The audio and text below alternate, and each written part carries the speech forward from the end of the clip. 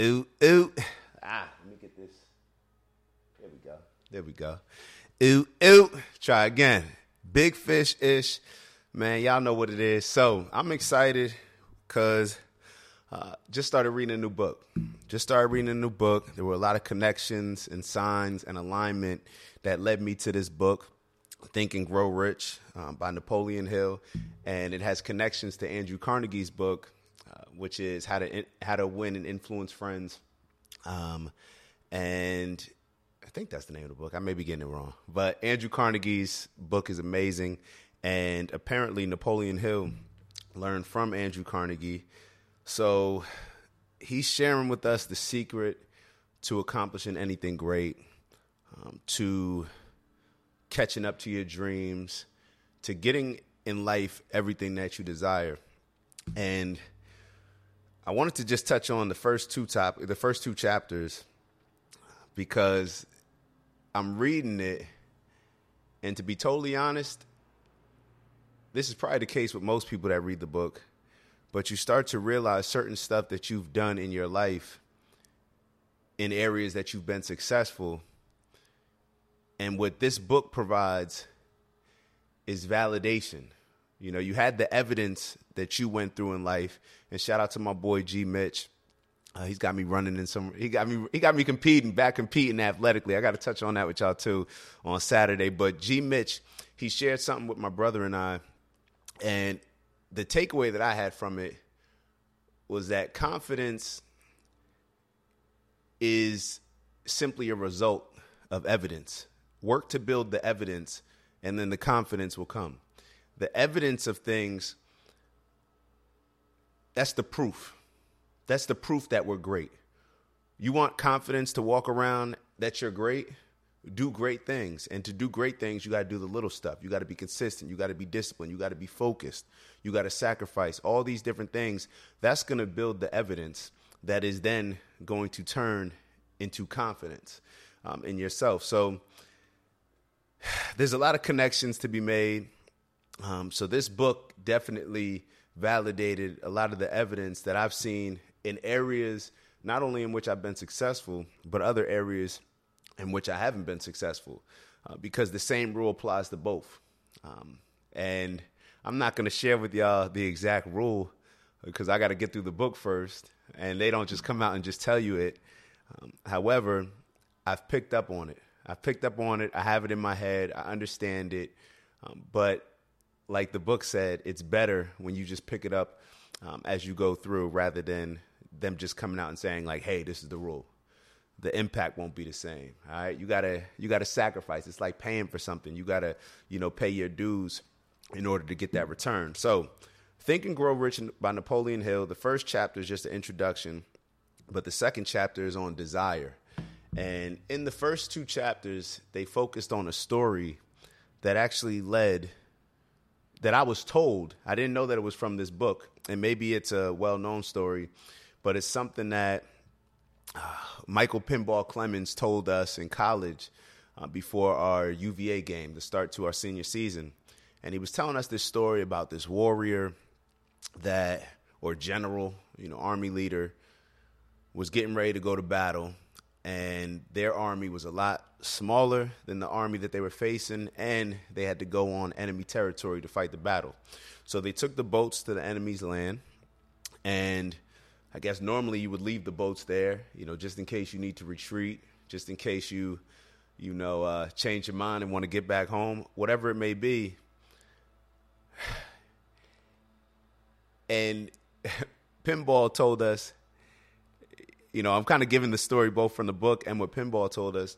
And he said, you get to a certain point where when you only see winning as an option, then that's what you'll get.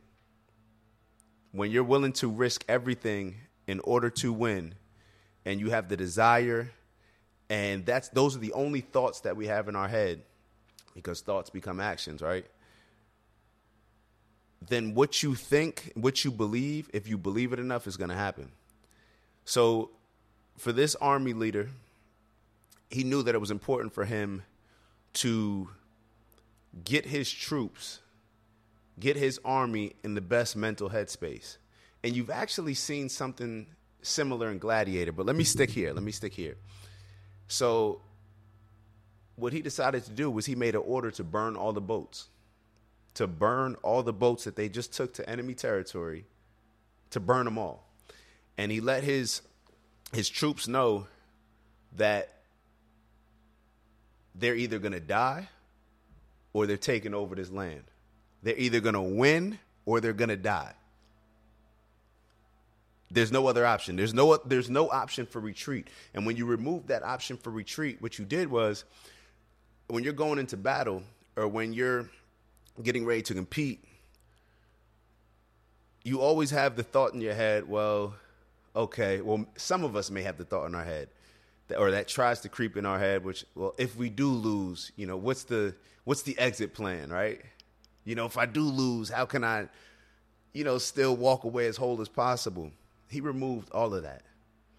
So the only focus was to put any and everything, all the focus, discipline, determination, desire, put it all into, we are conquering this army and this is our new home. Period. Now think about the mindset of the people defending their homes. Don't know what it was, but I'm sure, they had proper motivation to defend. However, when you get to a point where, as I said, there's no other thoughts in your head besides, that there's only one option. There's only one option to win. Other than that, you die. That's a fight that not many people want to take on. And when they burned the boats, they ended up, winning the battle, conquering that army. And the story, I guess why it hits home maybe for me is because when Pinball told us that story before the UVA game, it just gave us a mindset this is, we're not losing this game. We're not losing this game. We're willing to risk any and everything. They don't want it as bad as us. We're coming to their crib and we're taking their shit, period. That was the energy. We're coming to their crib and we're taking their shit. So hide your kids, hide your women, and that was the energy. That was the energy that everybody bought into. And when you get everybody to buy into the same goal, when you just get one individual to buy into one goal, to really be bought in, this is the only option, this is going to happen, that's powerful. Now imagine when you get an entire team to buy in. That takes things to another level. That takes things to an entirely another level. We always talk about compounding, right? Compounding. Imagine the compounding interest that comes when everybody buys in.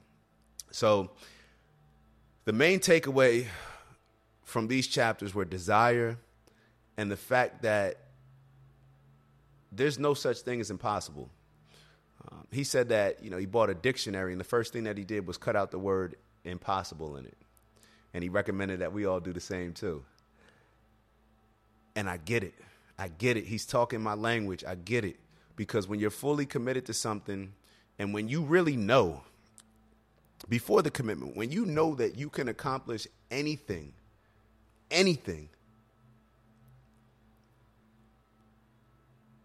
then all you need to do is apply that mindset to whatever plan or task you're looking to accomplish. And once we do that, and we have it in us to sacrifice whatever it takes to accomplish that particular goal, to win, it's done. It's already done. It's already happening. Now we just got to see it happen in real life, because we've already seen it happen up here. We've already planned it. We already got everything that we know that we need. We know that we're willing to sacrifice. Everything is done. It's like how you always talk about, how I always talk about, I guess, with sports, but you always hear the greats talking about the games are easy.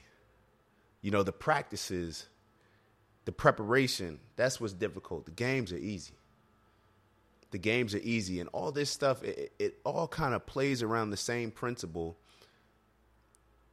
that if desire determines everything. Desire, will, grit, hunger, determination, all these different things, that determines everything. And a lot of times we put ceilings over our head, both literally and metaphorically, that prevent us from growing. It's like the plant. You know, you put the plant in a bigger pot, it's going to grow bigger. If you put the fish in a bigger tank, it's going to grow bigger. If you put the human in a more positive environment, it's going to grow better. But what decides whether or not we're going to accomplish something great, or whether or not we'll just be a failure and stop when things get hard? Because there's another story that maybe I'll touch on later on, as far as, he was highlighting, how most of the people a lot of the most successful people in the world, they all talk about they achieved their greatest success. That moment came right after perhaps one of their greatest temporary failures or losses. An opportunity brewed out of that. And they just had the will, the desire, the strength to just keep pushing. So a lot of times we're looking for, a secret formula, but we have it. We have it. And it all starts with desire. It all starts with desire. So just wanted to share that with y'all. Remember Think and Grow Rich by Napoleon Hill. Hopefully it's in the camera. And if you guys want to pick it up, then I'm going to be giving y'all some feedback as I go through the book. They recommended reading a chapter every day. I got to move faster than that. And I'm listening to the audio book while I'm reading it. So I'm going back and forth. I need to get both. While I'm in the car, I need to be hearing it. Then I go back and make sure that I'm reading everything that I listen to, because I want this to sit with me. I want this to open up a lot of doors in my brain that are going to get me where I know I'm going. So with that, I'll let y'all rock. Think and Grow Rich. Thoughts. Be careful what you're thinking about, because like I said, it doesn't only work on the positive side. It can work with negative thoughts as well. So y'all have a great day. Make this the best day yet. Make this the best day yet. Make this the greatest week ever. And let's just win. Let's just win. Let's build evidence so that way we can move around with confidence. All right. I'll talk to y'all soon. Ooh.